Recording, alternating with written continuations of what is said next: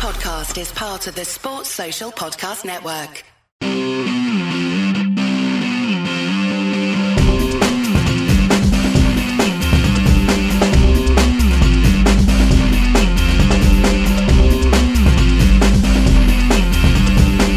Yes, listeners, this is the 5-Year Plan Podcast. Hey! Pod 172. Wow. Sponsored by Vector Printing. For all your printing embroidery needs, go to vector.co.uk. And that's Vector with a K. And there are some FYP and Vector with a K t-shirts available on sale right now. Go to tshirtmonster.com/FYP to check them out. We're also sponsored by JCIS, the global research and brand consultancy from South London.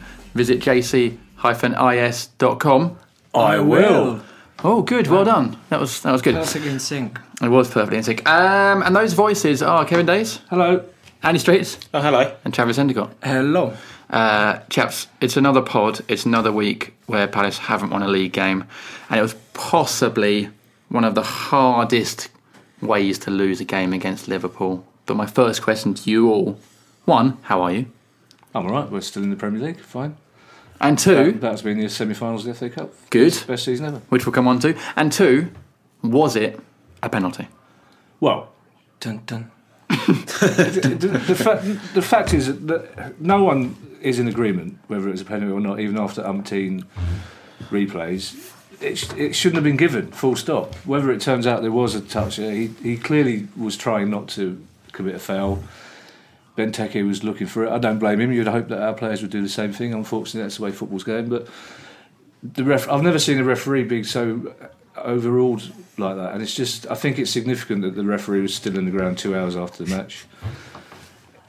I've got a mate of mine's a Premier League referee, and I just, technically these things don't happen, but we'll be getting 3 or 4 soft penalties before the end of the season, because you just know that the assessor will have had them both in after the game and just said, why on earth were you given that decision? Why was he... The assistant refs... I know we always moan about assistant refs giving them help, but mainly the assistant refs are there to point the flag in the way, the direction the referee tells them to. Yeah. That's what they're there for. They'll tell us to which way throw-ins are going and whether someone was offside or not. For the assistant ref to overrule the referee, who was given and not only was he given a goal kick, but he's admitted afterwards to Delaney that he was given a goal kick and he didn't think it was a penalty, but he trusted the assistant ref. It's just you simply can't give a penalty in those circumstances. But doesn't the referee in that instance, he undermines himself already by doing that, doesn't it? It's the referee's job to make his decision. The linesman there to help him. If he's made a decision, that's his decision. Yeah. He's the one in control. Yeah, and of course they're secondary. He's right. He's right to go to the assistant ref, but he should be saying to the assistant ref. Yeah, and the thing is as well. We should at least be going up and standing right next to him and having a chat before he decides to turn around once there's a barricade of Liverpool fans in front of him. You got an assistant ref, yeah. He's basically assistant ref who's trying to show off to Liverpool. And I've got nothing against Liverpool. I've got nothing against Benteke. That makes one of us. What? But all those Liverpool fans this week, apparently you're not allowed to question the decision that goes for Liverpool, implying that they wouldn't be shouting and crying to high heaven if the same thing happened to them. And the fact is, I don't think the assistant ref would have given it up the other end. Simple as that. He's in front of the Liverpool fans. He wants to make himself a bit of attention. He's been taken off the Premier League list this week, which indicates that they think he's made a mistake. It's just all the circumstances were wrong to make that decision. Neither of them could be sure. How can the linesman see from where he is? The ref actually had a good position. Surely he would have seen much clearer what he thought had happened. The ref knew what he thought. How can the linesman get to see that? The ref gave a goal kick. The ref should be saying, unless you're really, really, really, really certain, I can't give this. And obviously the assistant ref said, I'm really, really, really, really certain, by the way, you're beautiful. But it's just... And I wouldn't mind, because normally you'd be saying, well, Delaney shouldn't make the challenge, but he tried not to make the challenge. He tried not to go to ground. He was deliberately not. Well, let me say, I guess we've all seen the replay, the slow motion replay. I mean, there is minimal contact. To me, it looks like Benteke's been running, looked at Delaney, right, he's coming in for a challenge. Let me start throwing myself down. Delaney pulls out of it, and he's already going down anyway. And that little flick of the foot, if he was still running, he's 6'3", and he's a beast of a centre forward, one of the biggest in the Premier League. No way would he fall down off that if he was still on his 2 feet and had his momentum. Yeah. He's already made his legs limp and tried to fall over. Therefore, that big...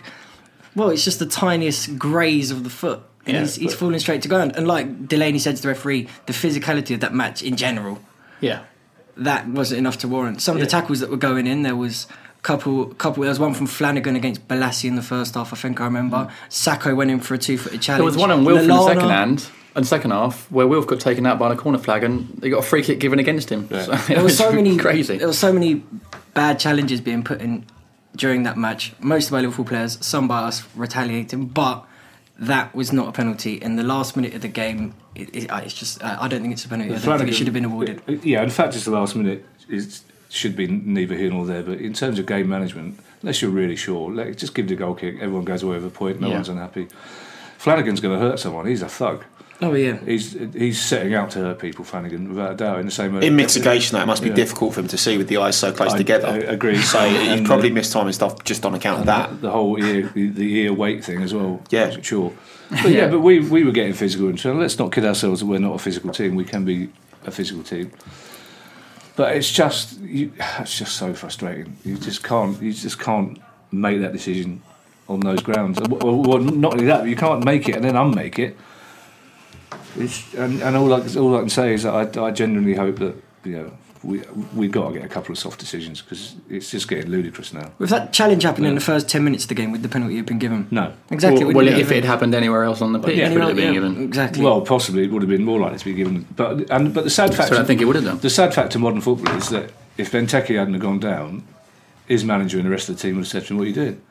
Yeah. Why don't you go down? That's what forwards are expected to do. And let's not kid ourselves that Adebayor wouldn't do the same thing, or Wickham or Wilf, because a lot of teams will have had the same conversation about Zaha when penalties have been given against.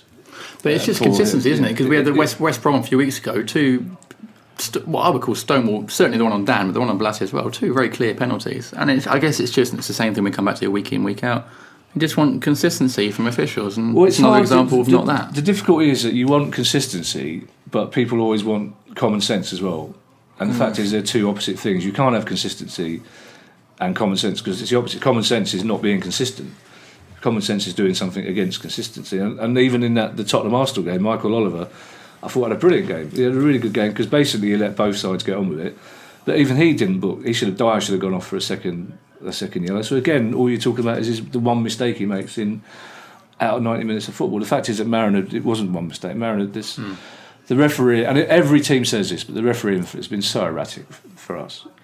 And again, but you could argue that our second goal at Sunderland, you can argue that, as Allardyce did, that Dan was fouling the centre back. So I think this season in particular, I think officiating has been poor in the Premier League all over the place, not just for us. I think it's been a real mixed season. I don't like to agree, because it's then people. The door is open for people who want video replays, then, which I think will kill football. But if referees keep doing that, it makes it harder to argue for. But it wasn't just the referee on Sunday. It was the lines in the first half, sort of down by the Homesdale and the main stand, was making some. There was an offside, wasn't there, that he missed? It was about 4 yards off that we could see from behind the goal, let alone from being my family are moaning about that in line with him. So it's not just referees; they have linesmen there to help them. And as we saw on Sunday, not just with that, with the penalty as well, they're not getting the right or the correct help as well from that. So it's across the board, isn't it? What I don't think we should be doing is getting a petition up. No, I saw that today. To be perfectly honest, because my Dermot Gallagher petition didn't work all those years ago. So that's slightly embarrassing, that petition, and I hope it was done in the spirit of fun. But I'm not sure it was. These things do, well, they do even themselves out. We'll win the Champions League next year on penalties, but we'll get a bit of luck. We'll get the bit of luck we haven't been getting. We're in an astonishing period of. It's like the lady said today. It's just Wickham getting injured again. The 2 goals against Sunderland. Just all sorts of little things. We're in an astonishing period of bad luck, and it'll. Well, it's 12 games now, isn't it? Without a win in the league. Yeah. Did we do enough on Sunday to get a point, or a win, regardless of those we haven't even talked. Well, it was basically Alan Pardew in a match, wasn't it? We overperformed against the team, probably better than us for good part of it. Then completely collapsed and lost all confidence, despite looking completely bullish earlier on. I mean, if you were going to pick one match, and being against 10 men, we then lose confidence. Yeah, in the best position you could possibly be in. Yeah. Why did that happen? I think first of all, you have to. I mean, one of the reasons I generally don't think we're going down is because we're not playing badly in recent weeks. But what's happening again is what we talked about last week, is that the midfielder, right? Jedinak had a much better game, considering we were all retiring him last year. Jedinak played well. We're scoring goals again, but it just seems that we can't get all 3 elements, or 4, including the goalkeeper, right at the same time. And when that happens, we will be fine. You don't have to look at. I know Liverpool have underachieved, but just look at their bench. Look at the players they've got. That's a really top quality side. And for the first hour, we were a better team than them. And then I think Klopp mentioned it's the best bench he's ever had. It's an amazing bench. And a good manager, the team on the up. looking at winning the Europa Cup, looking at finishing the top 4. So that performance was really good, but then you can't legislate for a goalkeeper who shouldn't have been playing doing that, and it's just I don't. The people who want Pardew sacked, I think are wrong, and I think Pardew will stay our manager, hopefully, and will be our manager in the Premier League next year. But that decision was mystifying because Julian's been on the bench for the last however many games. Why would you do that to him? It came across to me as almost obstinacy. It's almost Arsene Wenger type obstinacy. But if McCarthy had been on the bench, fair enough, you'd go, all right, he doesn't fancy Julian, he thinks he's too small, whatever. But for Julian to be on the bench and therefore good enough to come on, and then not to be on the bench, it's just to bring a goalkeeper back who was dropped because his confidence was gone because of his making mistakes. It just. I thought it was overly harsh as well on McCarthy to put him in the firing line when he's had such a turbulent and torrid time to start with at Palace, and then you put him into such a pressure cooker situation. You know, the mistake isn't his fault. He slipped. That can happen to any player. It's his fault. We didn't do it deliberately. Quite. Yeah. But I mean, that you do wonder what's now going to happen with him psychologically. I mean, he looks like the lion from the Wizard of Oz at the best of times in terms of his confidence and, you know, mental disposition. And you do wonder what that particular mistake's going to do to him, particularly if Pardew now takes the decision to drop him for the Reading Cup game. But that's what turned the atmosphere, though, because if it had been straight away, if it had been Julian in goal, people would have gone, Legends made a mistake, but Julian would have started lifting everybody up. We would have got beyond him, but it was just like everyone was just so stupefied by what he'd done, and I think there's an element of sympathy for him as well, because I say it wasn't deliberate, but it's just like that was it. And once again, it was like the Bournemouth game. You just knew the next goal was going to be for them, but. To be, if we'd got a draw out that game, we'd be really upbeat now. We'd be saying that's a really good point against a really good team. So I don't think we should beat ourselves up too much. And I can only presume Julian, if he didn't put Julian in the under-21s last night to get some game time for the FA Cup, then he really is vindictive. If he just put him in the under-21s, then that's an act of malice, basically. If he's, I mean, that's rubbing it in. So I'm hoping that we're not clutching at straws yet, but I'm hoping that Julian will start in the FA Cup game. I think every Palace fan is. But I think the back four will be as well, because the back four it's back to a known quantity, isn't it? That backs up Street's point, doesn't it? A pressure game like that against a difficult team, you want an experienced keeper who's played with that back four, and Jules has. The thing is, as well, we shouldn't just put it down to one goalkeeper or one slightly dodgy penalty. The performance after James Milner, who is Liverpool's engine room, was sent off, was tactically horrible, and in terms of effort and work rate was just pretty disgusting, frankly. And to see, you know, Sakho and Gale brought on and basically ceding the entire middle of the park to Liverpool for the last 20 minutes, and to see the sort of manner in which we approached the game after that sending off, I think we've only got ourselves to blame to a certain extent, because we invited them on and there was no need to do so. We could have quite easily played them on the break the way we've been doing for the 60 minutes up till that point, let them try and play in the manner that they've been playing. But to shift it around in the manner that he did and try and put Balassi up front for a little while and just to keep on making these tweaks that didn't really need to be made, it's probably yet again another example and demonstration of Pardew not really knowing how to change things in game. Or not being willing to. He's quite stubborn, but you could see, when it comes to you could see setup. You could see the logic in a way, in that he was expecting them, even with 10 men, he was expecting them to come forward looking for the equaliser and win the second goal, and to leave space at the back. And we know how fast Gale is. And they did make a sub, didn't they? Took off Flanagan, I think, for a midfielder, so they went a bit. Yeah, he brought Torre. He said himself he brought Torre on to keep the point, and Klopp said he would have been happy with the point. But I understood the logic of Gale, but the two changes were just. I don't know why he needed to make them, because the midfield were doing all right for the.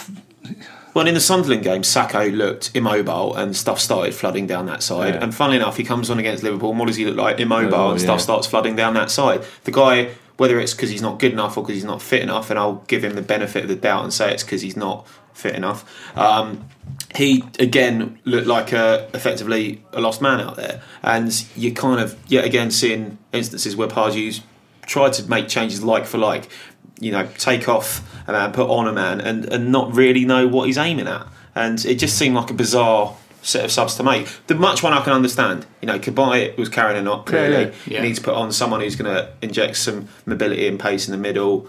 Much has a fair amount of sort of physicality to him. His technical ability isn't bad at all. He's been playing well. Very well, yeah. I was surprised he didn't start. So. But I mean, every time I think back to the Sakho and Gale double sub, I start getting cross. Yeah. But I mean, I think the Sacco. Sacco's a championship player, basically, but there again, so is Bentancur, and you take a chance and you don't know whether you're going to score goals. But the thing is, the huge difference in the championship and the Premier League is not just in making and taking the chances; it's in the all-round game. You've got to do so much more as a player in the Premier League. In the championship, you can afford to carry a couple of people who are just strikers, pretty much. You can leave one up front. You can say to them, "Don't track back." You can't do that in the Premier League. They've all got to be. So to bring a player who's clearly not fit, to ask him to do that role in those circumstances, it just did seem odd. But it's also to do with confidence as well. Yeah, that's if we'd won the last 3 games, it would have been a different outcome. It's just suddenly we see 20 minutes to go, we can see the first win coming. It's a good time to play Liverpool, and then it's like Delaney said. It seems like McCarthy does that, and you can see them all going, "Oh, Jesus, what do we have to do?" I think that's one thing where and it's quite right to say Palace fans have to be a little bit careful, because there's this whole sort of attribution bias thing going on at the moment, where you try to blame everything on one factor. So it's all Pardew's fault, or it's all the ref's fault, or it's all Bakary Sakho's fault, or it's all the fault of Wayne Hennessy's cinder block feet, or it's all the fault of Alex McCarthy not being able to put his studs in properly. Well, the truth is, every area where things can make a marginal gain at the moment, whether it's referee decisions, or your manager getting the tactics right, or those little bits of luck running for you, or the opposition having an off day, none of them are running for Palace at the moment. It seems to be this sort of perfect storm of shit, unfortunately. But they will, but Travis will know this. The main thing is confidence, completely in my opinion. Sakho and Gale coming on at the beginning of the season when we were sky high, were 5th in the Premier League, bringing them on, they did inject things. Sakho scored a good goal against Villa, was it? Yeah. At home. Yeah. He pulled one back and gave Ward the header against Chelsea. Yeah. He came on, did his job. Nowadays, it's not happening. The problem I have is that the only way you get confidence as a team is by picking up points in the league and then getting to that 36 or 37 point mark, which is probably what's going to be needed this season to stay in the league. And then the team will just gradually get confidence that we're going to be there next season. We're all right. The problem is Pardew seems unable to settle for a draw and always wants to win games, and the confidence isn't high enough. So when you're playing against 10 men, you're winning 1-0, you're against a team who know that you're their bogey team anyway, and are just generally, well, maybe not nervous, but are just thinking, this is going to be a hard one anyway. We can't beat Palace and haven't done the last 4 games or whatever.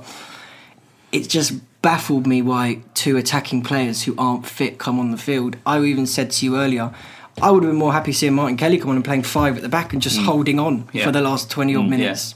Yeah. It was so important to get a point, just to get 1 point. Then you push on. You can't push on by that's going to knock our confidence again. The mistake, the penalty decision, it just knocks your confidence back even further. And then you look at the next load of games and you think, where then you start running out of games. It's not like we're not used to seeing Palace do that.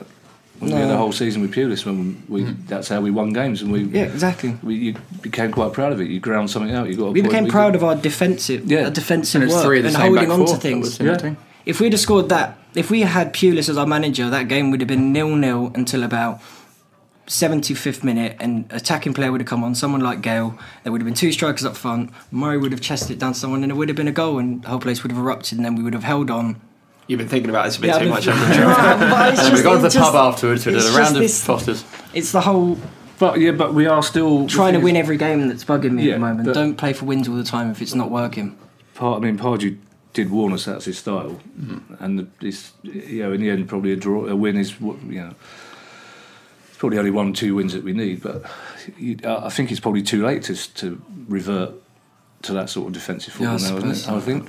I don't know. Well, that style is all very good. It does come back again to the transfer window, which we've talked about over and over again. And you could argue it hasn't done Norwich that much good, the transfer window. It hasn't done Sunderland that much good. But just in terms of what's on the bench, in terms of taking the pressure, and somebody said, there's a really interesting point I had somebody make on radio last week about Palace, just in terms of taking the pressure off the bigger players at Palace. You just bring a couple of players in and they can look around and go, all right, they're taking this seriously, there's a bit more on the bench, there's a couple more players to keep us on their toes, and we, for whatever reason, we didn't do that.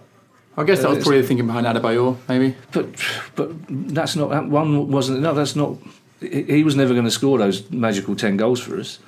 And it's just, as I say, you can argue it 2 ways, because Paris probably say, why spend money and wages on players that we might not need again? But we've been reliant on 3 or 4 people having a good game, and we just can't get that every part of bits are working every now and again, and we're not looking bad. That's the thing. We're not a basket case like Villa or Newcastle, and there are points to be won. And the fact is, five of the last 6 seasons, 36 points will keep you up, and I think 36, 37 will keep us up. Impressively though, Newcastle and Villa have got more points than us in 2016, even though they are way more basket cases. I know, but if you want to be, the last 2 seasons, our last 10 games have brought us 18 points, and I know the momentum was different, but it's impossible to believe that we won't get some more points, because if we go 4 more games without a win, we'll sack the manager. Do you think so? He can't not. Well, he can not. Well, he can not, and he possibly won't. But I think the financial implications of leaving the Premier League this season are immense. Season ticket sales have ground to a halt. I don't think us going down and Pardew being given the chance to take us up again, albeit I'm also a hypocrite because I'll always argue for continuity. But does it depend on what those games are? I mean, if it's 4 hard-fought draws that takes us to 37 points, that'll be fine. Yeah, no. If we stay up, I don't think Parish wants to have that decision to make, but he will do if we lose the next 4 games. I don't think we will, because the spirit is there. You can still see the spirit is there. And Steve was saying after the game on Sunday, will we somehow manage to stay up without winning another game in the league in 2016? It's possible. It's possible because Norwich have won 1 in 8, Newcastle have won 2 in 9, Sunderland won 1 in 8, and now you're asking them to win 4 in 8 effectively. No, the bottom 4 are terrible. Leicester did it last year, but it's unusual. The rest of the back, I looked earlier. The rest of the bottom 4 only won 3 of the last games. Newcastle, Sunderland, Norwich have all got to play each other. Please God, Newcastle don't sack McLaren. There's rumours of it, aren't there? I've got a feeling they might not, because he's on the board for a start, and Ashley seems enthralled to this advisor who likes McLaren. We've got Newcastle and Norwich to play. It's just, I think once we get that first win, I think we'll find. But I simply can't see us not getting some more points. I think that's just. I don't see us going down full stop. Yeah, no, I don't either. But there's no point denying the fact that we shouldn't be having these conversations. Well, we're in a relegation fight now. No question. We're on the fringes of it. But the fact is, everyone's saying it's slightly odd, because everyone's saying, like match of the day at the weekend, everyone's congratulating Swansea on being safe.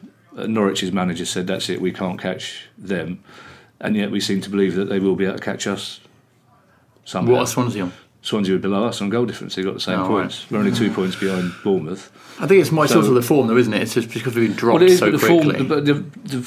The form, yeah, but the performances are much better now, I think, than they were earlier on in that bad run. We played really well against Tottenham, and we were unlucky to lose that. But there were some shocking performances. Yeah. And I think the first half in West Brom we sort of bottomed out, and I think since then we've shown decent signs. And again, you have to look at the encouraging parts of that Liverpool game, and we are scoring again, and we have been. Wickham being out again was just really, really unlucky.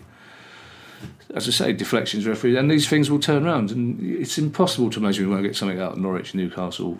Well, if we don't, then we deserve to be in the mess, whatever mess we'll be in. Absolutely, yeah. I mean, I do think I'd be interested to see what our listeners think, but I can't see Paris letting us drift into the Championship with Pardew as manager. I just can't see him. I think because the atmosphere is going to be poisonous. But Pardew's career has been a history of going on these runs, and then people eventually going, he's going to get sacked in a minute. He's going to get sacked in a minute, and then all of a sudden he goes on a 6-match winning run. Well, please God, he does. It's been sort of a characteristic of his entire career. I'd be surprised, given the amount we paid for him to come in, the amount he's on a year, and the amount we'd have to pay to get rid of him if we were to take such a big decision, unless he's completely lost the confidence of that dressing room, and I don't know that, not being privy to the dressing room, because it doesn't look like it, does it? It doesn't look like he has, but we've got 2 American billionaires in the background who will willingly stump up the money to get rid of him if they think he keeps us in the Premier League. So I don't think that's an issue. I just don't think Parish will let it. I think Parish, for all that he's a really nice bloke and he's full of bonhomie and charm, he's desperate for that Premier League money next year. But equally, we've got to look at it and say. I'm not saying I want this to happen. No, but we're 9 points ahead of the relegation, so it's 10 with goal difference. And the bottom 4, I just think they're running out of games. They've now got 9 games to make up 9 points and a significant goal difference. Yeah. It's just not going to happen. And Norwich have got famous last word. Well, I've got this right every single season. I was 10 matches delay. I was there for the lap of honour when we beat. Would you not give over about bloody Oldham? But Norwich have got a really difficult run in as well, and Newcastle. I mean, the McLaren thing is really interesting because I can't see why would Moyes want to come in now.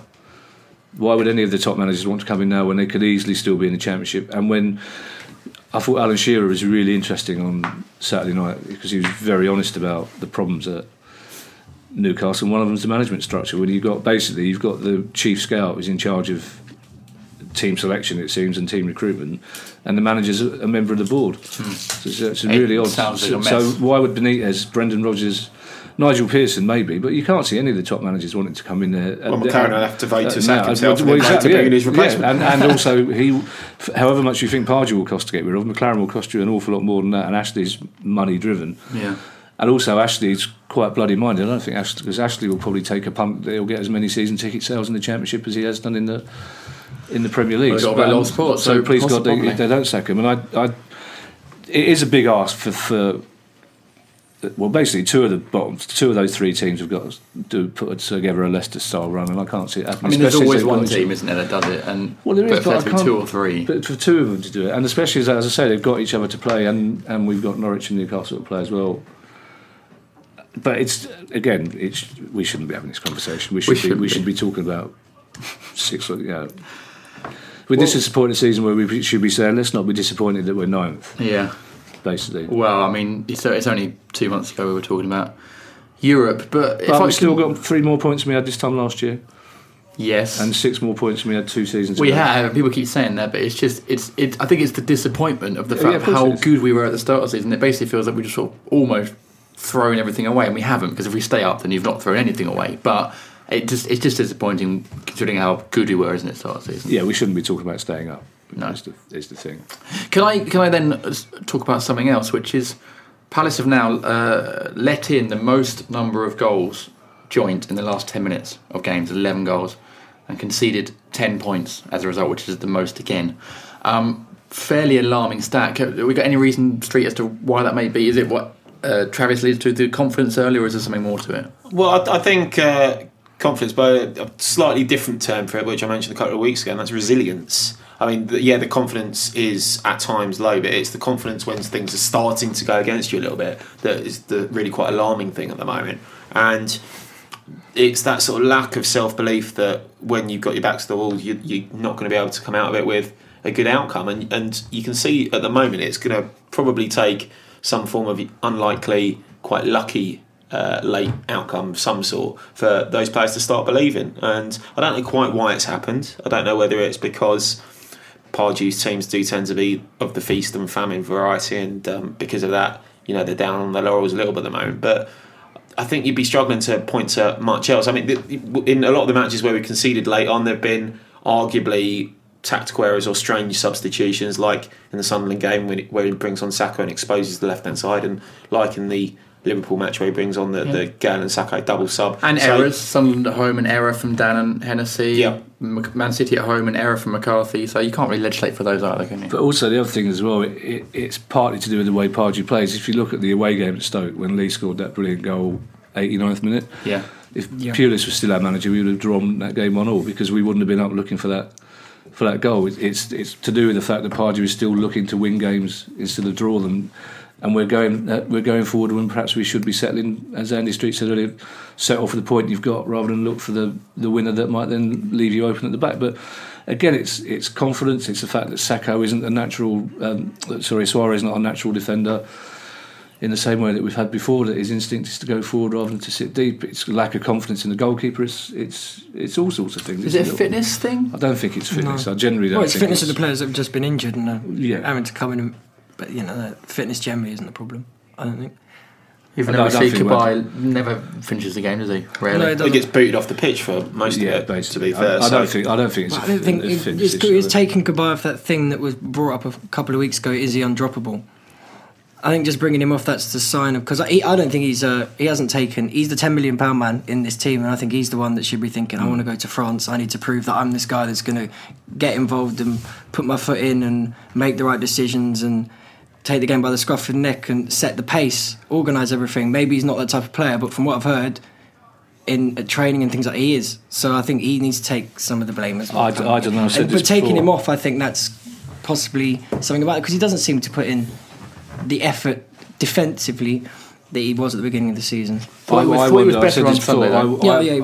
do wonder whether he's been told he's not going to France, because he looks like he's given up. Something's happened in the last couple of weeks. It can't be tired. He's not that old, isn't he? He was better. He was better Sunday. He was better, and Jednak was better as well. Jednak, and considering, as I said, we were retiring Jednak this time last week. But it's just, again, we can't get them all having a good game at the same time. I think it should be pointed out as well. I think Pardew did get that lineup of formation at the start of the game right. That was right. I think Kabay, Ledley and McCarthy. Kabay, Ledley and Jednak.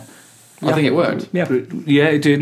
I think everybody's heart sunk a little bit when we saw Jednak starting. Not much, but it worked. I think Streety is more keen on this idea than the rest of us. But it's not necessarily the starting lineup that is a problem. It's what happens when that doesn't work is the problem. It's what happens when we're 1-0 down again is the problem, because despite, it looks like we've got a decent variety of players on the bench, but whatever happens, we can't change things up when we go a goal down.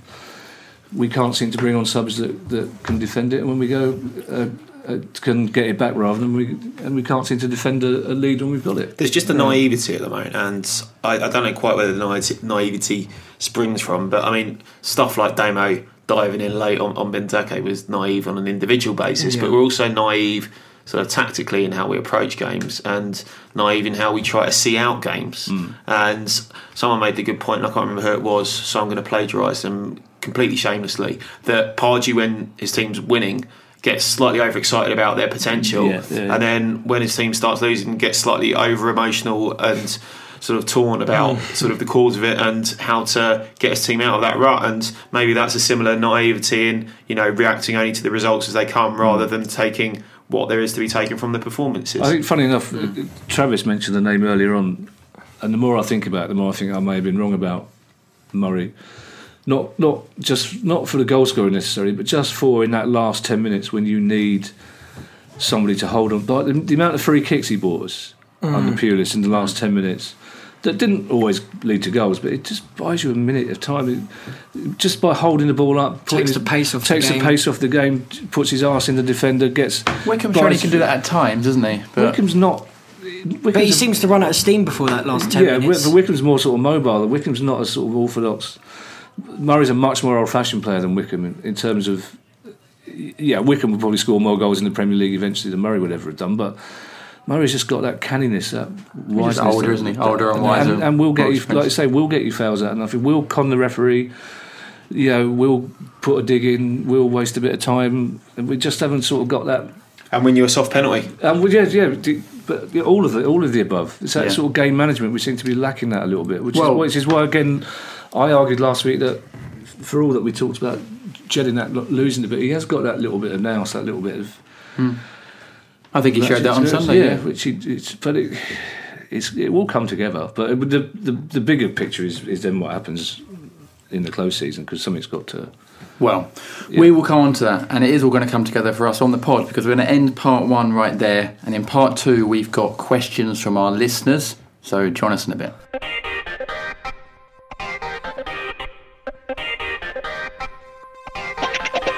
Yes, listeners, this is the FYP Podcast. Hey! Pod 172, sponsored by Vector Printing. For all your print and embroidery needs, go to vector.co.uk, and that's Vector with a K. And JCIS, a global research and brand consultancy from South London. Visit jc-is.com. I will. Good. I love how that's become their thing. Question time. We've got so many questions this week, so I apologise already. I'm not going to be able to read them all out, but I've handpicked, as I did last week, a couple of gems. And this first one... Does that just mean you opened the first few you found and then just decided you'd read them out? No, I've genuinely gone through and picked them, but some very good questions this week. And the first one is from Matt Devoy. Hi, Matt. Devieux. Devieux? Great. Matt. Hey, Matt. I think that's Devieux. Devieux. He treats some very good questions. He does. To me, yeah. Well, he tweeted and Facebooked this one, but it is a good question. And that is, do we give teams an advantage by having their fans behind the lino where they can pressure him as seen on Sunday? Do you know what? I'd never thought of that. But possibly, yeah, maybe. That might be a good point.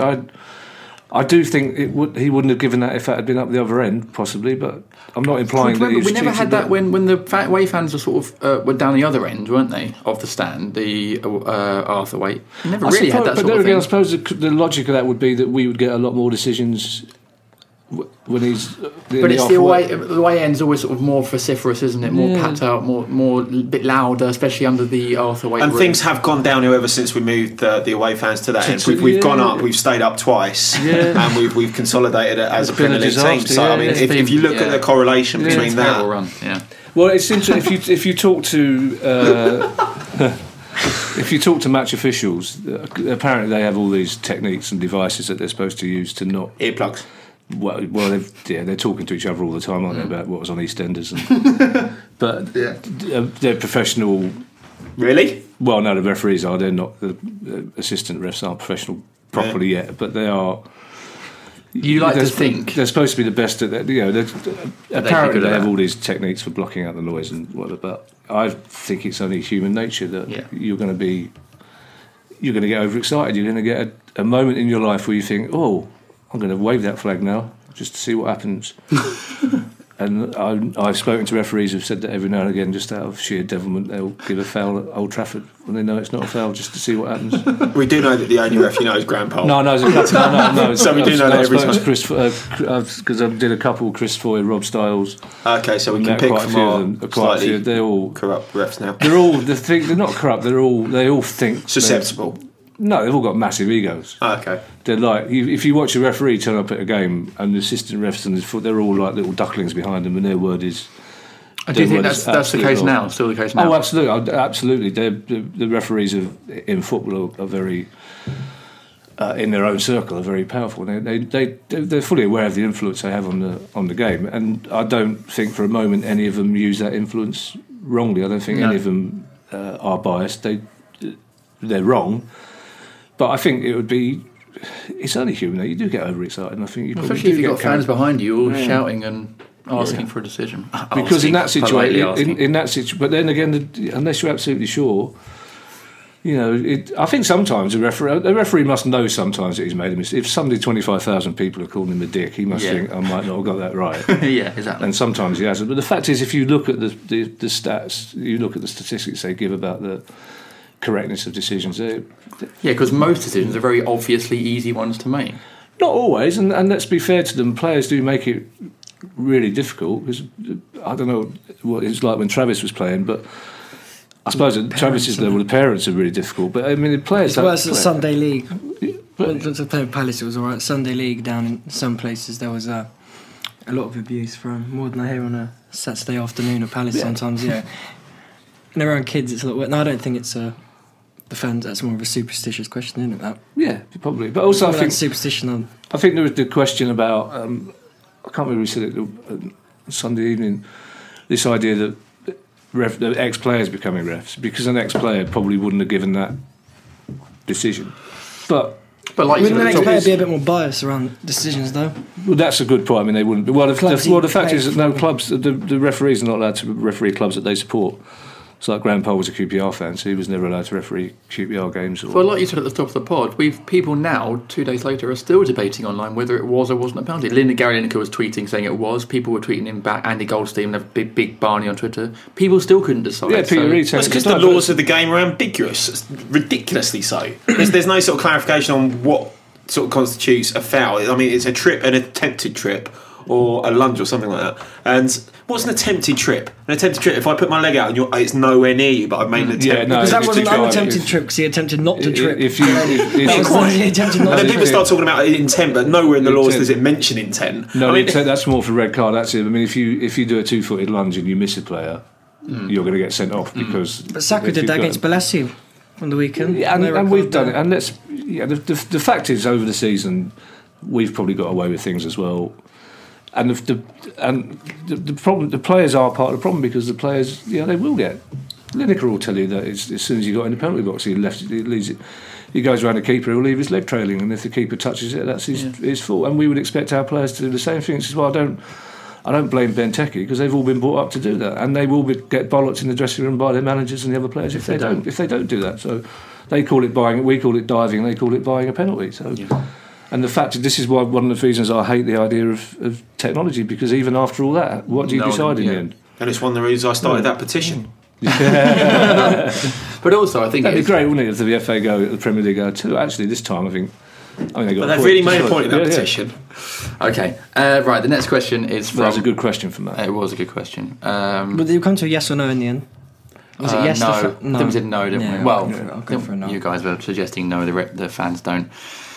The next question is from Upcar Baradia. Hi, Upcar. Hello.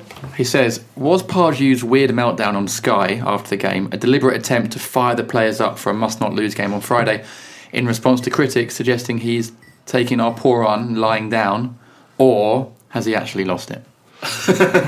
I thought after West Brom he looked shell-shocked. I thought after Sunderland he looked ecstatic, and both reactions were probably wrong. Mm-hmm. To his credit, Jess Shreves, who caused the meltdown, is the most irritating little twat you could ever meet, frankly. And a meltdown is the only correct behaviour in front of him, because he's also got a head that looks quite a lot like a potato. Yeah. Which I don't like in a football I don't reporter. like. But that's why he's off camera. I was once referred to in the Sun as a potato-headed non-entity, so I don't There you go. You know you made it when that happens. Potato-headed irrelevance, I beg your pardon. Okay. Good name for an editor. But Jeff Shreves would have been sent out by his editor saying, wind him up, get a response. Yeah. More or less poke him in the chest. And the fact is, I've always argued that managers, players shouldn't talk to the press until 25, 30 minutes after the game. It's part of their... Ferguson got away with it for some reason, but it's part of their contract that they have to be made available to the TV cameras first, and then the written press, and then the radio journalist. So they've normally calmed down a bit by the time they get the written press. But if you're in those circumstances, you're being dragged aside by a dick like him 2 minutes after a really, really controversial decision. I don't know if... It's hard to tell with managers, isn't it? I don't know whether it's an attempt to wind the players up or whether it's just being annoyed. I do think he looks a little bit under pressure at the moment, Pardew, more so than... I was thinking about it. I think if that was me in Pardew's situation, I'd have been incredibly annoyed as well, and I probably would have reacted in a similar sort of way. And I'm the nicest guy in the world. Yeah, and it doesn't help when you've got that grinning idiot Klopp down the other end of the corridor, you know. Who doesn't want to get touched, though. Yeah, but I don't know, Travis, what was it like for you when... what would a manager normally do? Were you affected by how the manager's mood was after a game? What did you notice? What sort of mood the manager was in? It affected the way you went into training the next week, the next day. Yeah, I remember that we had the Italian guy I spoke about a couple of weeks ago, Antonio. Some games he'd leave, and there would you would walk into the room and you'd get changed. He would usually walk on and go, "Well done, guys, good game." The days he was pissed off, you knew, because he wouldn't stay. You'd walk in, you'd start to get changed. You'd just be standing there, arms folded, no one would speak, and you get that, you just go, right, he's annoyed, he's angry, he's pissed off. There was no press conferences there, so of course you don't go home and watch Match the Day and see what your manager said about your performance. But you could just tell by a manager's attitudes, and it does make you think, but it can be positive and negative. The way he is will be positive on some players, but be negative on others. Exactly. I remember, who was it? One of our managers, it might have been Holloway or Pulis. Speroni made a big mistake one game, and he went into the change room after. He said, I can't shout at him because he knows when he's done things wrong. You know, he's the biggest Christian that Palace has ever produced. And yeah, he would just go, he wouldn't hurt a fly. There's no point shouting at him, it's not going to do him any good. But then you've got players like Wilf who, you know, shouting at them might do him a bit of good because they wouldn't realise how much an effect they've had on that game or decisions they've made. Delaney, I don't know, it's more of a personal thing. I don't think being like that in camera isn't going to affect the team, so that's more of a personal frustration and personal anger. I don't think a lot of players avoid watching TV and stuff anyway, don't they? They find that, but the Speroni thing's quite interesting because he, from what we gather, if he made a mistake, he'd be the first one to go in there and say, I'm sorry, I made a mistake. So. And I'm sure most players will. Well, that's why he should have been picked in the first place, and that's...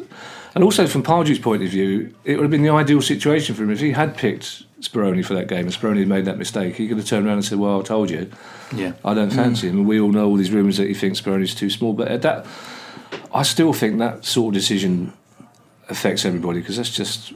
Because the other players must be saying to themselves, well, hang on a second, why is Julian not He's been on the bench for... Exactly. And it's not like Julian's done anything wrong. Whereas, if you drop Hennessy or McCarthy, you can validly say they've made mistakes, they've done this, whatever. And also, but playing Jules is a little bit like playing Boateng or bringing one of the other kids in, because the fans give him so much more leeway. They're not going to have a go at him. They're not going to blame him for the mistake. And as a result, give you more leeway. Yeah, of course. Okay. Good question. Next question is from Bill Relia. Hi, Bill. All right, Bill. He says... All right, Bill. Very nice guy, Bill. Used to be involved with Palace Radio. Very nice guy. Hi, Bill. He says... Why do we continue to water the pitch before games and at half-time? I see players slipping on many occasions, especially Balassi and Zaha, when they turn quickly. And, of course, McCarthy as well on Sunday. Do you think that's something Palace should stop doing? Everyone does it. Yeah. What was the grass? What was the pitch at half-time? But if players are slipping so often, then is it... I don't...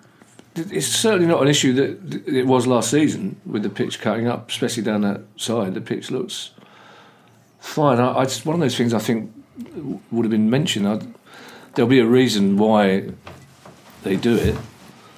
I don't know. It's probably to suit our slick passing game where it was flying from one of those diagonal balls from centre back. It's a good question. It's one of those things that you presume professional people in charge of the club would have sort of spotted if it was an issue. I would have thought. And I know players prefer playing on a sort of slightly damp surface if it's too dry. It's harder for them to turn, but I don't know. You get more injuries if it's too dry. Yeah, that is but it's an understandable question when you've got a goalkeeper slipping and passing the ball to a striker. That was just, that again, like you said, you can't legislate for that. Those slips happen on dry pitches as well. Those happen in the cage at school on concrete. Slips like that happen.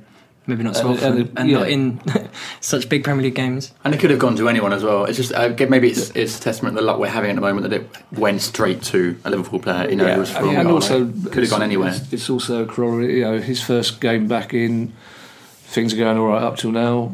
Let's hope I don't make a slip. Oh, I've made a slip. It's again a really confident goalkeeper would have just dealt with that and it wouldn't have been an issue. But I blame myself for that goal because I sent my dad a message about 2 minutes before and after we had won. After we'd gone 1 up. And then I said to him, what's the odds on us making a mistake? As I click send, I look up. What are you doing? Yeah. And then I sent him a message literally as soon as I press send. Oh my God, I think I've just jinxed this. Goal ahead in.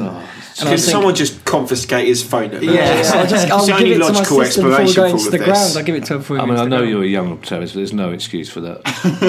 You have to sit perfectly still. I just thought I don't do anything. Well, Travis, is it silly consolation? I once had the wrong coloured opal fruit, and that caused Wimbledon to equalise. So.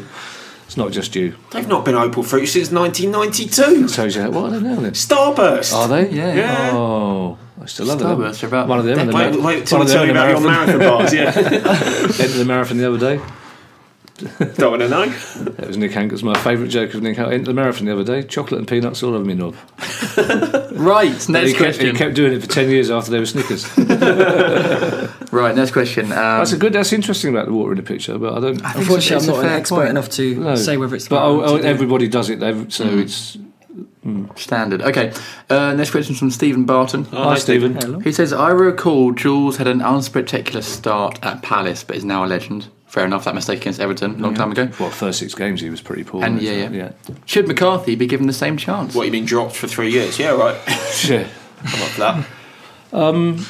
Jules was a similar age, wasn't he? I mean, players can turn it around, I guess, can't they? But I think if we were, I don't know. The generous part of my soul wants to say yes, he should, but not on our time. Not if we were 6th or 7th, then yes, of course. The fact is, and I think we've talked about this before, I can't imagine either Hennessy or McCarthy being our starting goalkeeper next season. McCarthy, to me, looks like a championship keeper. Hennessy looks like a good championship keeper.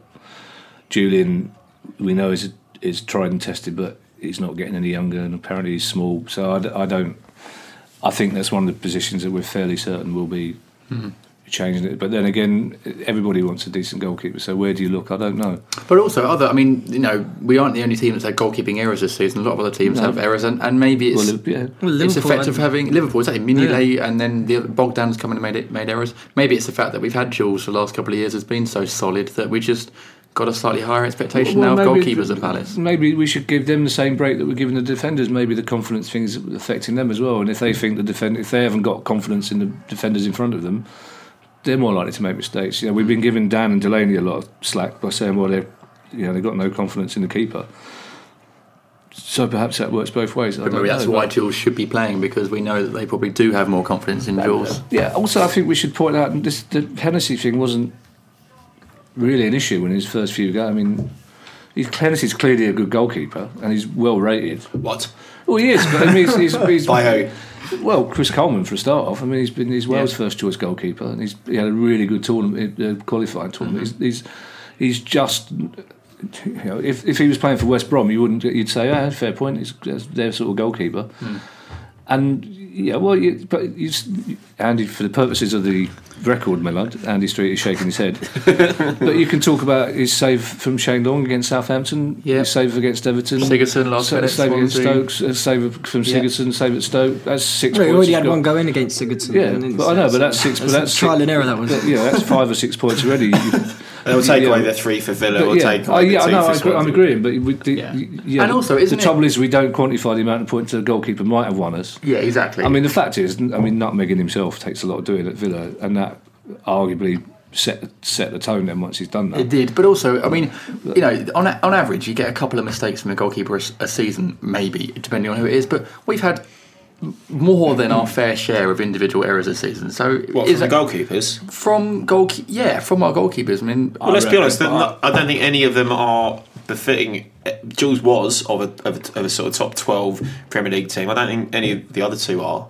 And we've had it's a position that needs addressing. It is. That's what, and I agree, and I think it will be. But we've had plenty of conversations on the pod in the past about Julian not coming off his line and Julian being beaten at the near post. There have been times when we've said thank you very much and goodbye to Julian. So let's, it's been a long time since we've had a goalkeeper. It's probably Nigel Martin's the last keeper you'd go, we got a top Premier League goalkeeper. Premier League, I think Jules certainly earned his stripes, but you're right, talking about maybe top class Premier League goalkeeper. Okay, right, final 3 questions. Peter Hostakny Hi, Peter. Says, at the beginning of the year, Pardew criticised Warnock. Quote, he didn't do very well here after Warnock said we should sign Austin. Since then in the league, we've played 9 games, lost 7, drawn 2. Is that karma? Well, no, because karma's not a real thing. I think karma would have a tough choice picking between Pardew and Colin in terms of who the nicer person is. So the Austin, I mean, again, we all said, why haven't we not signed Charlie Austin? But how many goals has he scored for Southampton now? He's not played that many games. Got injured as well. So I think Austin was one of those players I thought we should have got in for. So was Shelvey, but again, Shelvey's doing all right in a poor team. So you don't know. I mean, it would have been nice if I'm not a fan of managers making comments about previous managers, but to be fair, Warnock was niggling from the sides, wasn't he? About it wasn't. I mean, it wasn't karma. It was just that sort of Pardew hubris that you're going to get, and you just put your sort of head in your hands when that sort of thing happens because you know a bad run's about to follow. Exactly. Yeah. So I mean, probably kind of invited. And but that's as logical as blaming the Opal Fruits or blaming Travis's text. Blaming Pardew for having a go. Well, if you say you can't in one sentence say there's no such thing as karma. No, we need to blame something. And say there's a bad run coming. Because we need something to blame at the moment, don't we? We can't look at wider systemic factors. We need one thing to pin everything on. Yeah. And right now, I'm putting it on Pardew slagging off Warnock on the radio or something. Okay. I think Pardew, there's something amiss, and I don't think the players have lost. Pardew's lost the players. I think the players are still fine. They still want to play for him, but to me, he looks like he's lost weight. He just looks baffled at the moment and bemused. Do you remember a few weeks ago on the pod you were saying, when we were first going through this run, you were saying we're probably going to be all right, and we probably are. At the end of the season we'll look back and we'll be like, why do we worry about that? Yeah. I think now, regardless of what happens, we will look back and be like, we were right to worry about this. It's got too long now, isn't it? It has, yeah, and that's why I don't understand, and I can't make it clearer that I don't want Pardew to be sacked. I think that would be a mistake, but I don't understand why Holloway was sacked for less than this. I don't understand why everyone's saying, why haven't Newcastle sacked McLaren, and nobody in the press is suggesting that the answer to Palace's problems is to get rid of the manager after 12 games in which we've drawn 4 and lost 8. And of course the argument is, well, we're still 9 points clear. But I'm baffled, and for me Pardew is motivated by wanting the England job, and he's further away from it now. Guy in The Guardian was saying the other day that it's only in December people were talking about him as a viable candidate for the England job, and he was behaving like a dog with 2 dicks. But he's not a viable candidate for the England job anymore. And I think in that, so he's seeing his ambition kind of drifting away a little bit, and he just looks like somebody who's not. He's always been bullish. Even when he's losing, he tends to be bullish, and he's just not. He looks lost a little bit at the moment. But I still have more confidence so do I during this part of his Palace reign than I did Warnock at that point. No, absolutely. And again, I can't stress enough that I think it'd be a mistake to sack him. What I don't understand is why more people aren't saying that should be an option, and why, like you said earlier, when I said if we lose 4 more games, and you still said why would we sack him? So you talk about losing 12 games and drawing 4 out of 16, saying why would we sack him? It's like, well, we'd be bottom of League 2 in current form. We're the worst. We're currently the worst team in the country. And but imagine how fun it'll be if we stay up while being the worst team in the country in 2016. Well, oddly enough, I can't wait for that. You know, Gaz, my mate Gaz, the amateur man with the beard.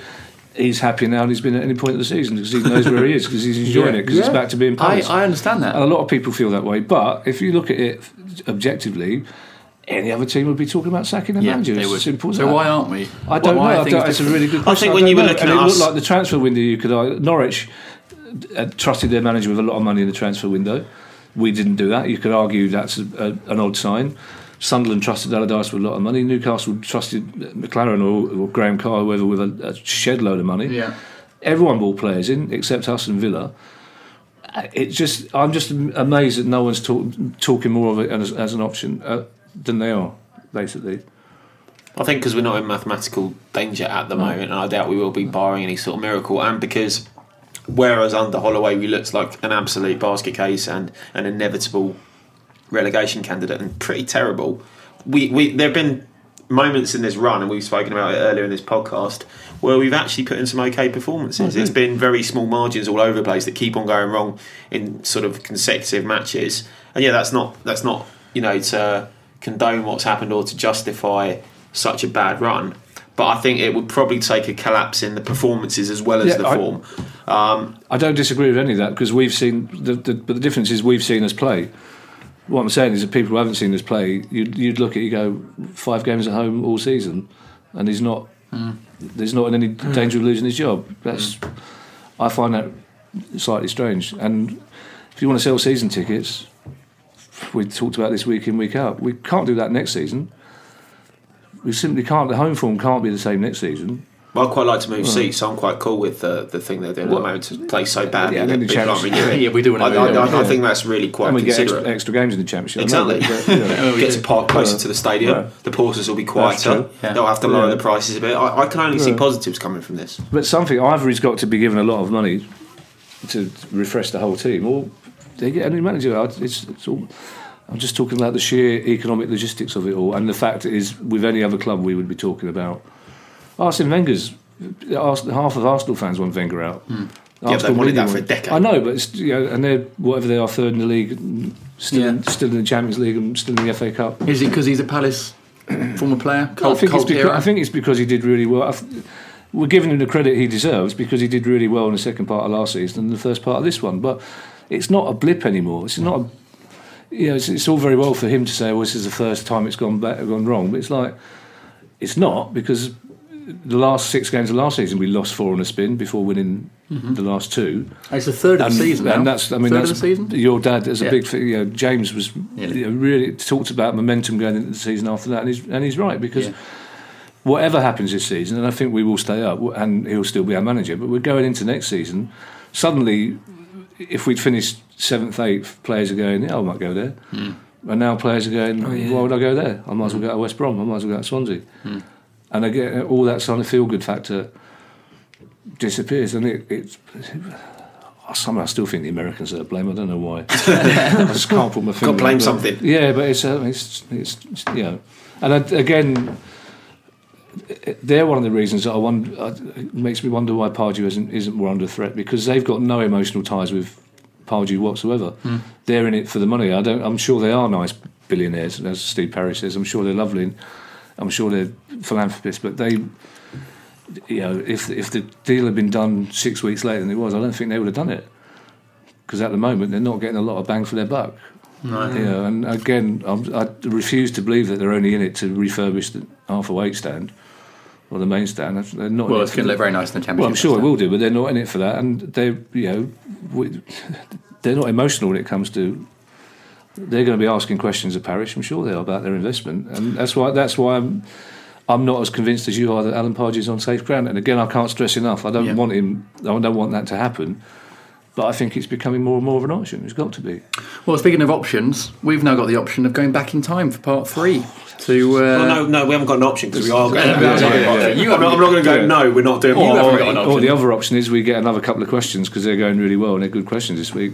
No, we're going to go on to part 3. I love that you've been overruled. We are going to go on to part 3. We've not been overruled. So in part 3, we did have an option. No, I've got the options, and I decided we're going to part 3 back in time. So join us in a bit.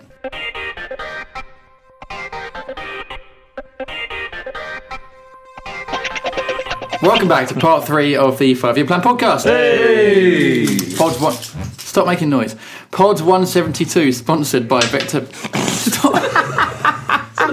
Unbelievable. It's been last 2 weeks since you've been off. It's been absolutely plain sailing. It's been beautiful. You come back and you make. I'm like the Conor Wickham of the pod. I come in very short bursts, make an explosion, and piss off for a few weeks. Does good stuff though when he's playing. Anyway, we are Pod 170. It's not very nice. Pod 172, sponsored by Vector Printing. For all your printing embroidery needs, go to vector.co.uk. That's Vector with a K. And JCIS, the global research and brand consultancy from South London. Visit jc-is.com. I will.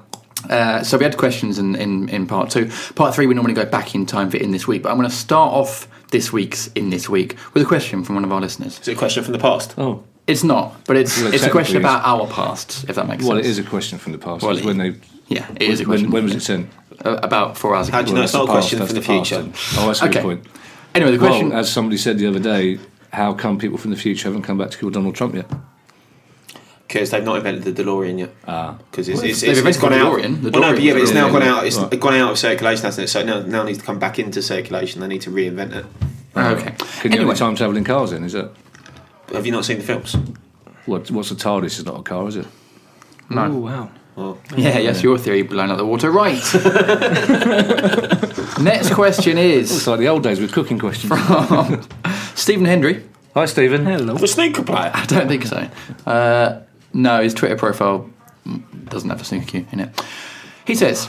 It can't be then. Fred West hasn't got a patio in it. It can't be in. Oh, God. Fred West on Twitter? Right. Stephen Hendry, possibly the snooker player, but probably not, says... How young were you when you went to your first Palace game? If we make Wembley, I'm thinking of taking my son, who's 5, to his first game. I think if you take your 5-year-old to Wembley for his first game, you're just ruining it for the rest of his life. Yeah. Basically. Well, no, because he might not remember. That's true. If you're lucky, he might not remember. Yeah, get him drunk enough. You've got. I don't know. It's if you losing at Wembley for your first game would be. I think 5 is plenty old enough, isn't it? Yeah. I would have said. So how old were you guys? I think that was the question. I was 6. Well, there's some debate in my family, and unfortunately, my mum's not with us anymore. So, but my dad reckons he took me to my first game when I was 6. My mum thinks it was that the grocer took me to my first game when I was 8. I'm slightly worried why the grocer would have been taking me to my.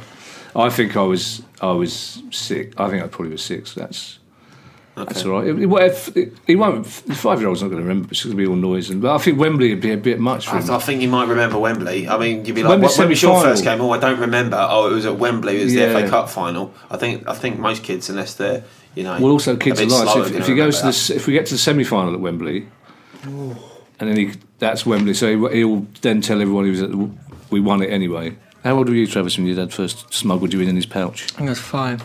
There you go. Scared of the fireworks. Put my head in his coat. I mean, I think we lost 3-0. There was a lot of space in that coat. Yeah. Oh yeah, there was. No, that's where the fireworks were.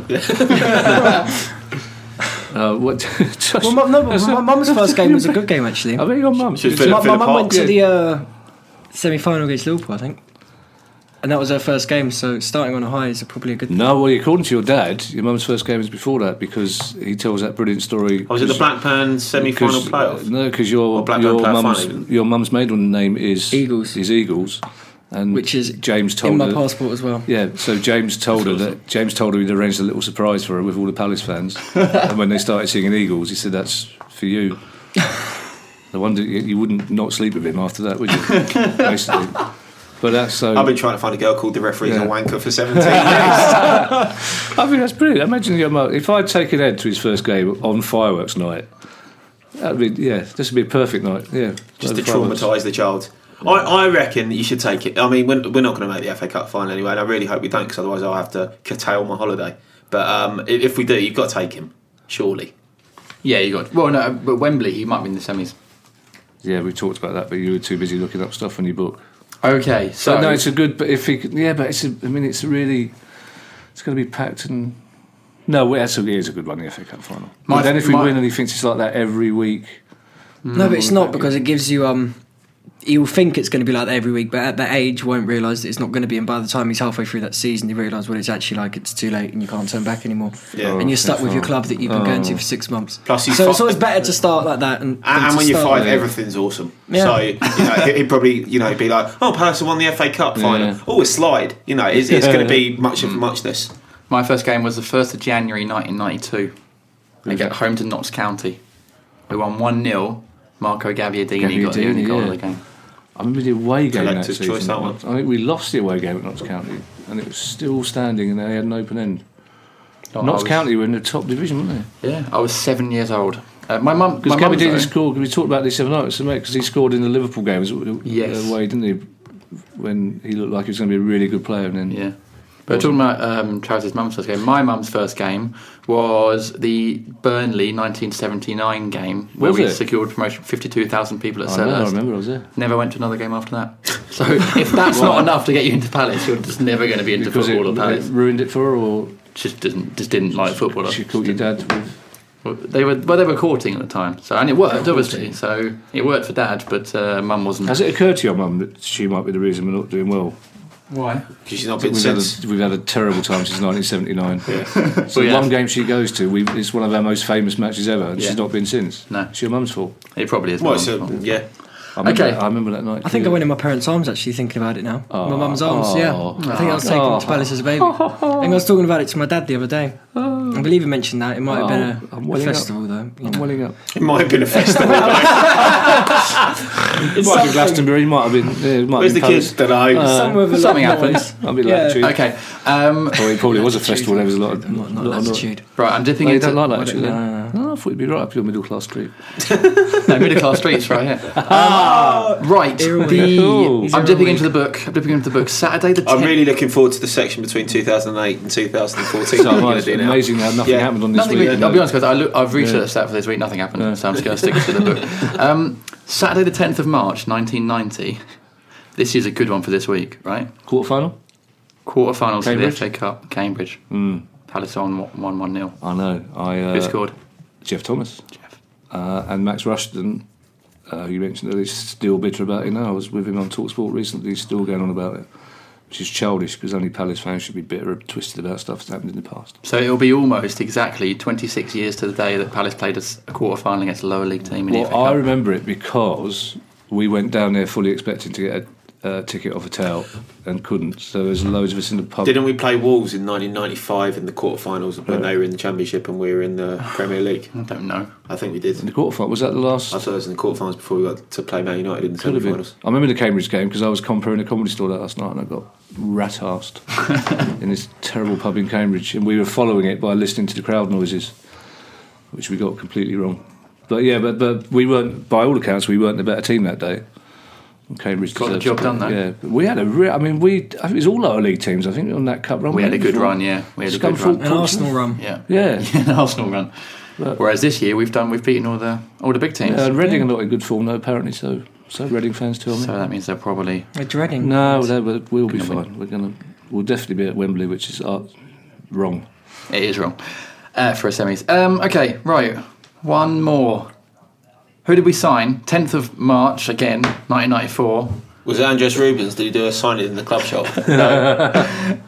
Who did we sign for £1.1 million? And when?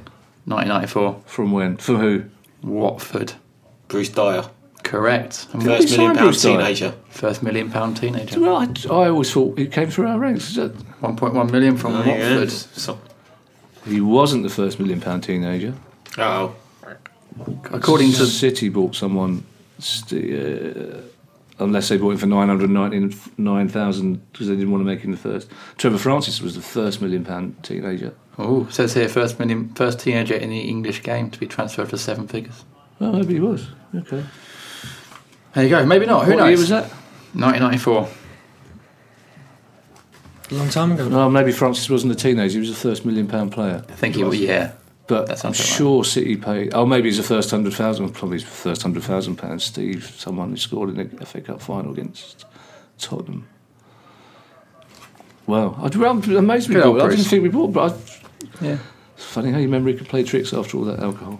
All right, one more then. Friday 13th of March 1998 was not a good day for Palace. Who was installed as Palace's manager? Terry Venables. No. 1998. Lombardo. Correct. Yeah. Oh, Tito Lombardo became Palace Didn't we have manager. this last week? Don't think so. Lombardo became manager with Brolin.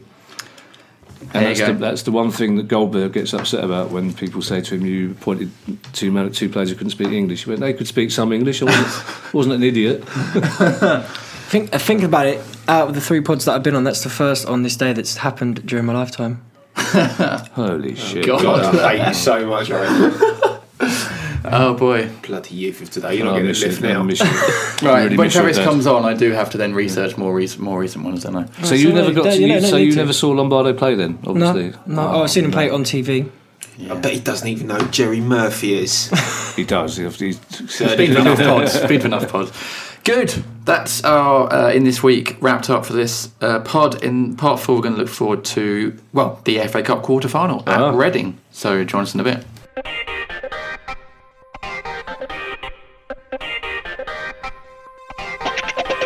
Welcome back to the final part of this week's 5-Year Plan podcast. Yeah. Nice. Sponsored by JCIS, the global research and brand consultancy from South London. Visit jc-is.com. I will. Oh. Good. And Vector Printing for all your print embroidery needs. Go to vector.co.uk, and that's Vector with a K. And you can buy your exclusive FYP or Vector with a K t-shirt right now. They're available for sale. Go to tshirtmonster.com/FYP. Why are they exclusive? Because we're the only ones that are making them. Oh. Obviously. Right. Still a couple left if you want 250. I think sales have been good. I'll stitch them together and make them one for Enders when he gets back. Right. FA Cup quarter final Friday night, 7:55 kick-off. Travis's first. There you go. 7:55 kick-off. I know Friday night is ridiculous, isn't it? Thanks, FA. I think I know the answer to this question, but should Jules be in goal on a Friday night? Yeah. I think he should be in goal on a Saturday afternoon, a Sunday afternoon, a Tuesday night, a Monday night. Probably a Friday night as well. As we said before, I'm assuming that the reason he played for the under-21s last night was to give him some game time.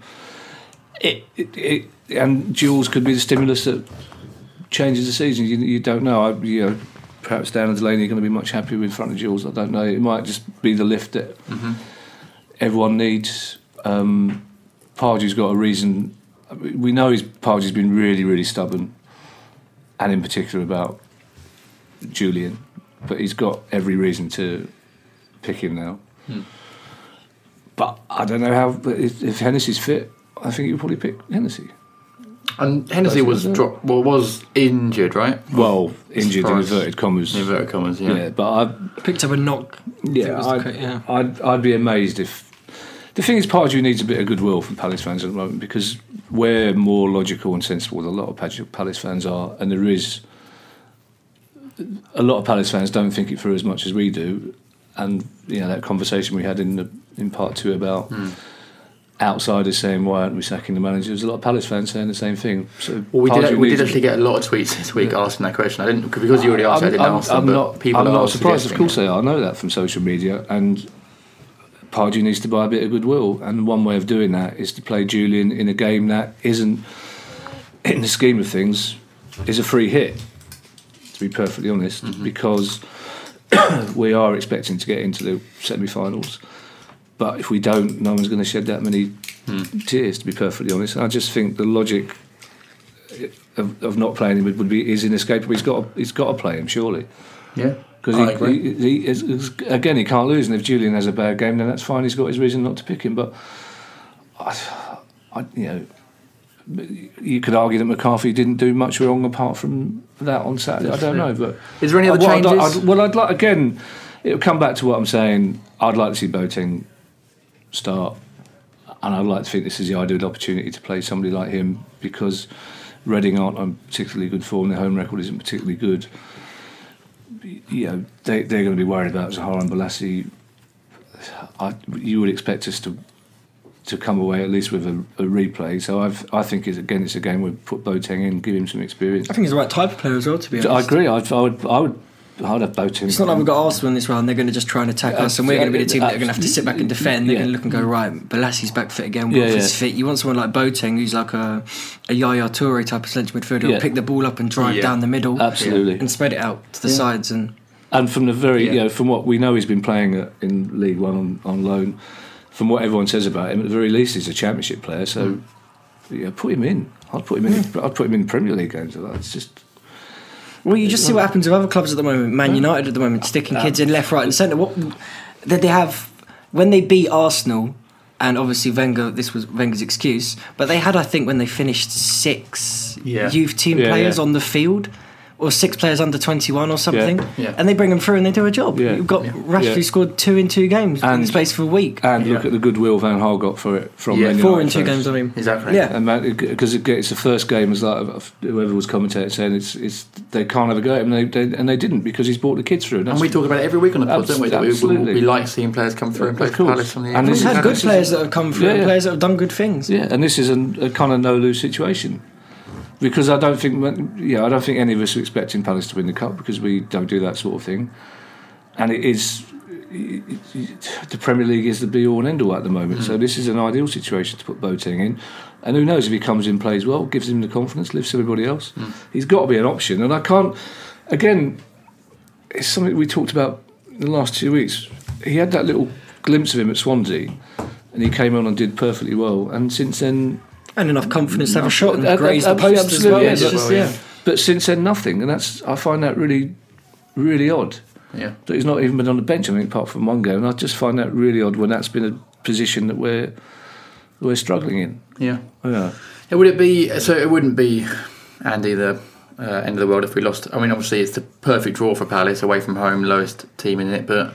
Wouldn't be the end of the world if we crashed out, even though we're expecting to win. Nothing else left to play for this season, and I'd be upset if we crashed out. Yeah. It's the best chance we've had of a Wembley game in the FA Cup for 20 years now, since the 1994-5 semi-finals.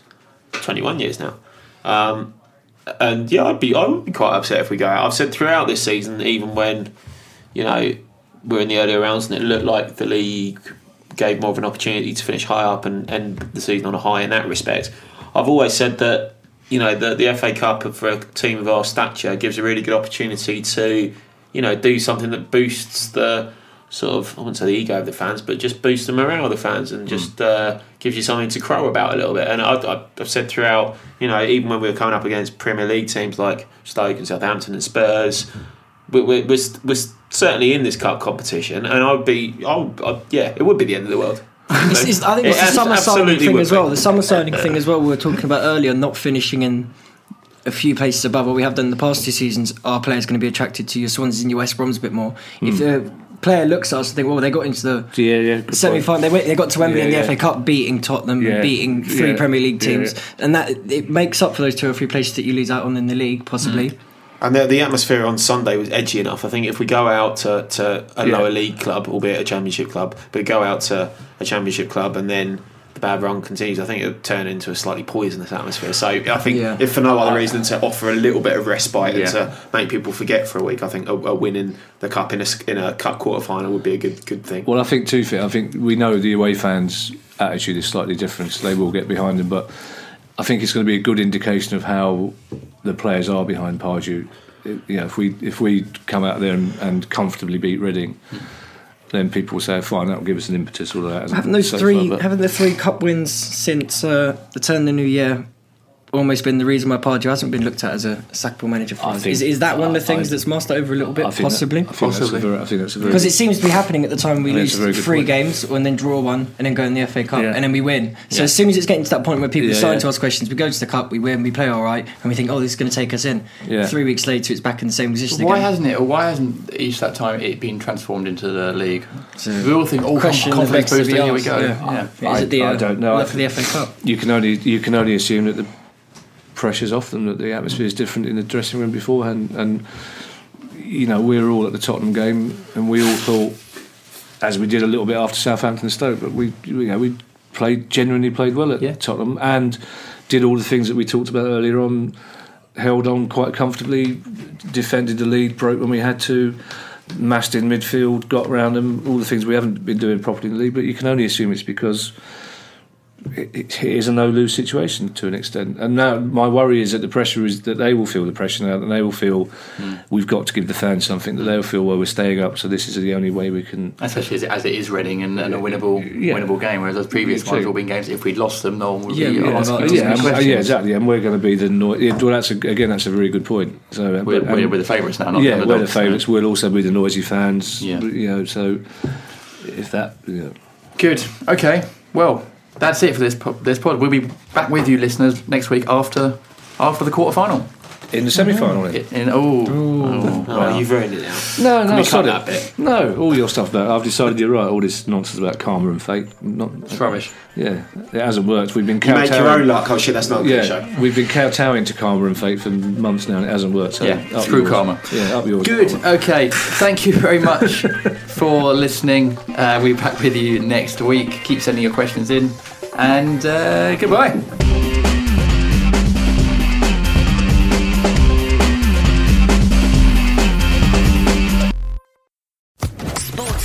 Podcast Network.